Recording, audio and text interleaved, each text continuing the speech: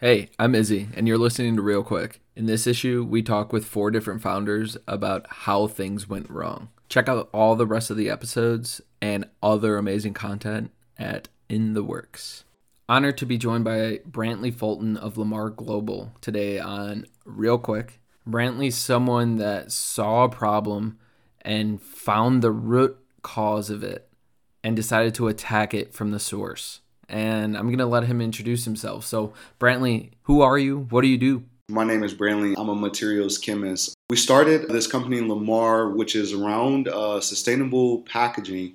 And, we really want to tap into this basic question. How do we make sure that the best goods get to communities of color if we don't have access or the ability to control the supply chains? And so for us being able to provide a smart packaging solution around the movement of goods, it allows for quality control and making sure that the best temperature sensitive goods, whether that's in the food or pharma space, that they make it to our communities in safe condition. Brantley, you went through something that a lot of entrepreneurs don't usually go to. You got taken advantage of super early in your entrepreneur journey.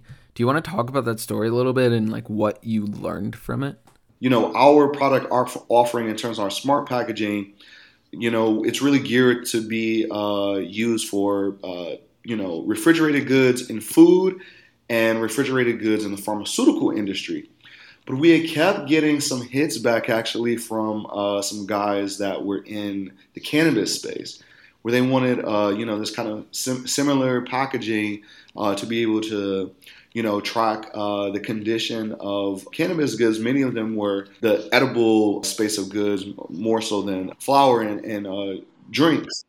And so, we're like talking with this guy who, really was like interested in this, and I won't mention his name or anything, but it really kind of sold us a pretty big dream, on what the future could be. It signed this really big letter of intent that we had.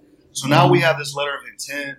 We're excited about it. We're sharing it internally. We take it to investors that we've had, these kind of long conversations with, and we're getting them excited about it, and the whole deal just kind of like, fell through. And it's one of those things, that's really tough because, as an entrepreneur, your credibility also, rests and rides right on the partners that you're doing business with, the people that you're trying to bring into the room to help leverage or even secure deals with investors. And so, we had kind of in some ways, I think, made the mistake of, bringing a kind of this faulty partner, to the table. And it certainly set us back several months. And, we had to kind of refocus and reposition ourselves after that. Like, what was that one lesson you learned from that? I would say the one lesson I learned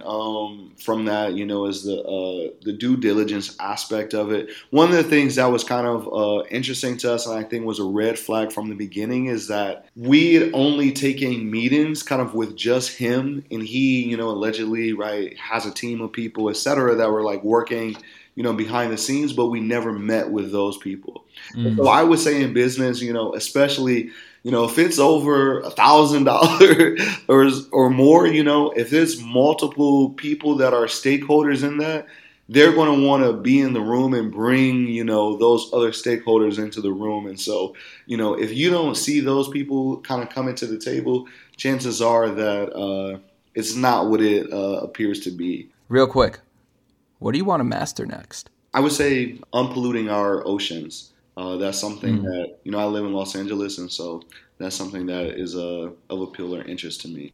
Real quick, what should new entrepreneurs ask themselves before jumping into the journey?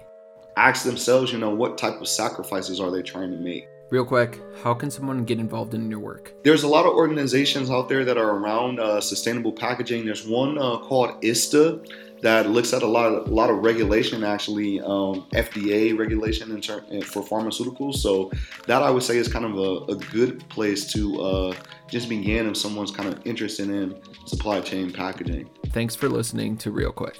In this issue, we talk with 4 different founders on when things go wrong. Check out all the rest of the episodes and other amazing content in this issue of In the Works.